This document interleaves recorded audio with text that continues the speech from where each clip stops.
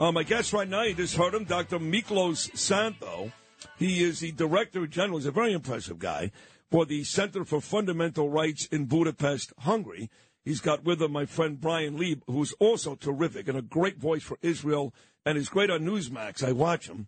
And he's got some pretty lady here. I have no idea who she is, but she's taking pictures. Doesn't matter. Who is this woman, by the way? My chief of staff. Oh, your chief of staff. Okay. She's great. She is terrific. Okay. So you come in not empty-handed, which is very nice. You brought a book with you, and the book is Last Warning to the West, Hungary's Triumph Over Communism and the Woke Agenda.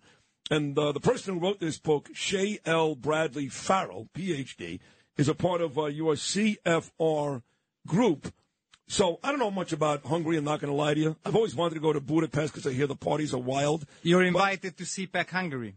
Am I definitely invited? Yeah, can I officially. Speak? But can I speak? Of course. That would be a pleasure for us. Now, when is this? When is the CPAC? Hopefully, we had one CPAC Hungary last year, this year, and the plan is to have the next one next year in late April. In late like that. April, okay. But by the way, you're going to take care of my flights and hotel and all that, right? Yeah, of course. Okay, very good. Thank you.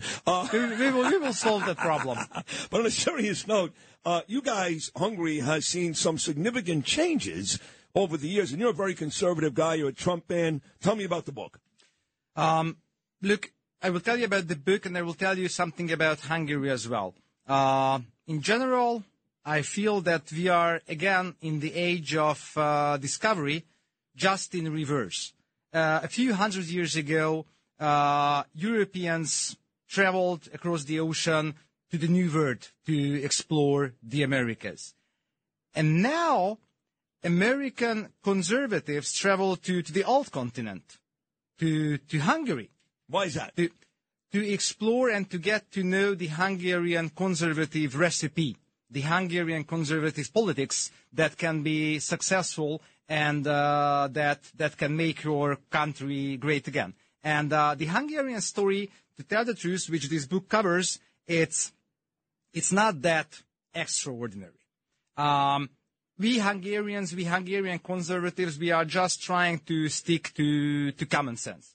What makes our story so special that the world went insane. The world went nuts, while we are just trying to stick to the three values of God, homeland, and family. Despite the accusations, Hungary is still part of the West. We just remained normal. We are trying to protect our Judeo-Christian heritage, our Judeo-Christian civilization, our national identity, state sovereignty, our borders, and we are trying to protect the family and the children from this or against this gender propaganda. That is a great recipe for success, and it sounds an awful lot like why Donald Trump, in my opinion, in my lifetime, I'm almost 57 years old, along with Reagan, were the two best presidents in my lifetime. But I was told, at least, that you are the most conservative figure. Again, I don't know much about Hungary. Are most people conservatives? Are they not? Is that part of the battle, trying to change this country? At one point, was it socialist? Tell me, what has the move been that you happen to be the most conservative person in Budapest? Me, myself? Yeah, but is the rest of the country like you? Is there a battle like there is here? Look, the Hungarian society in general habitually is conservative. So, of course, the Hungarian public life is also very polarized. I would say that there are two different alternative public world or world of public opinions. We do have the left, of course, in Hungary, the progressives, the woke, which is quite fragmented and quite in a bad shape. So that's good. That's a good situation. But if it comes to national history, if it comes to national identity, if it comes to migration, if it comes to the family, and let me tell you this, if it comes to the children, people are very conservative. Maybe they already got used to the machinations of the deep state of Brussels, or maybe they got used to the nasty tricks of the Biden administration, and they may get used to this whole progressive mainstream agenda. But where the liberals crossed the red line, I think.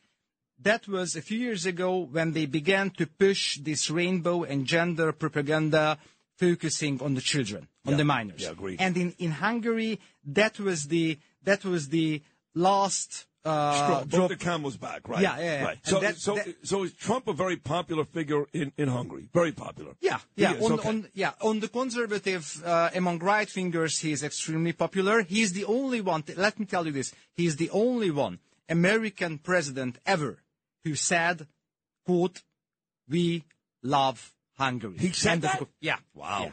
Free goulash for life for Trump. For everyone. Yeah, forever. So you mentioned migration. And when you look at all of the failures from Biden, there are many, many.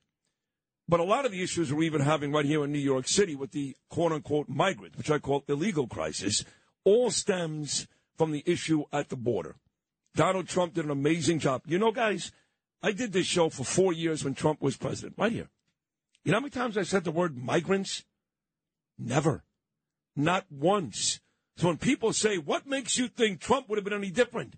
Hey, stupid. He's got a 4-year resume. I never said the word migrant once in 4 years. Now I say it every day. What is the migrant situation in your country? Look, the best number you can have of illegal migrants is 0. Yeah.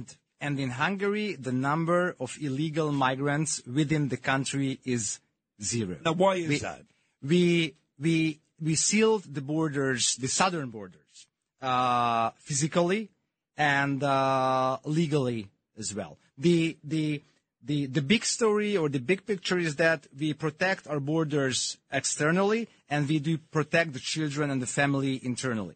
And while we physically, we built that wall, we built the fence on the southern border of Hungary in 2015 when the mass migration began from the Balkans, from Africa, from the Middle East via the Balkans towards the old continent. And on the other hand, we also modified our constitution and the legal environment and implemented much more stricter rules. And even the Hungarian constitution says, in a very simple way, that illegal migration is illegal.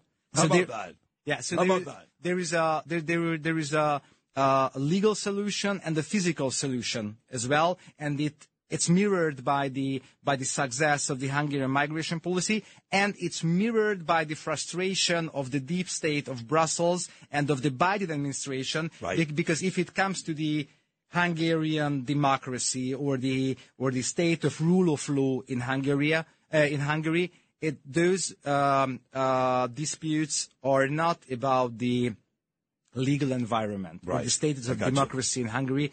It's about that Hungary tries to protect its borders, tries to protect its constitution, and tries to protect its sovereignty. That's what we should be doing, too, exactly. Dr. Miklos Szantho, in the few minutes I've got left, I have distinguished myself, not by any choice. I'm just a very proud Jewish guy. I'm not a religious Jew, mind you. I don't keep kosher. I don't go to shul every Saturday. By night 3 of Passover, I'm having veal parmesan. I'm one of those Jews, you know. But if you say something about Jewish people in the street, I'll kick your ass. I will kick your ass. I've always been that way. And ever since October 7th, I think I'm more of a Jew now than ever. I've actually joined the temple. I did go to Shabbat services and Shabbat dinner, and I want the world to know it. I get very angry when I hear Jewish people taking off their yarmulkes, not going to menorah lightings because they're scared. Don't be scared. F them. That's what they want. They would rather you take off your yarmulke than a dead body in the street. That's a win for them. Don't do that. Don't do that. So all I can say is the last 2 months I've been very boisterous about my loyalty to Judaism and how sick I am about these Hamas and Palestinians, not just Hamas, Palestinians as well, and all the Jew haters across the world. What is it like in Hungary? Is that a country that feels badly for Israel? Is it split like the United States? What's the Israel feeling in your country? Look, Hungary is the most important and maybe the only one true ally of Israel in the European Union. Is that right? Yeah.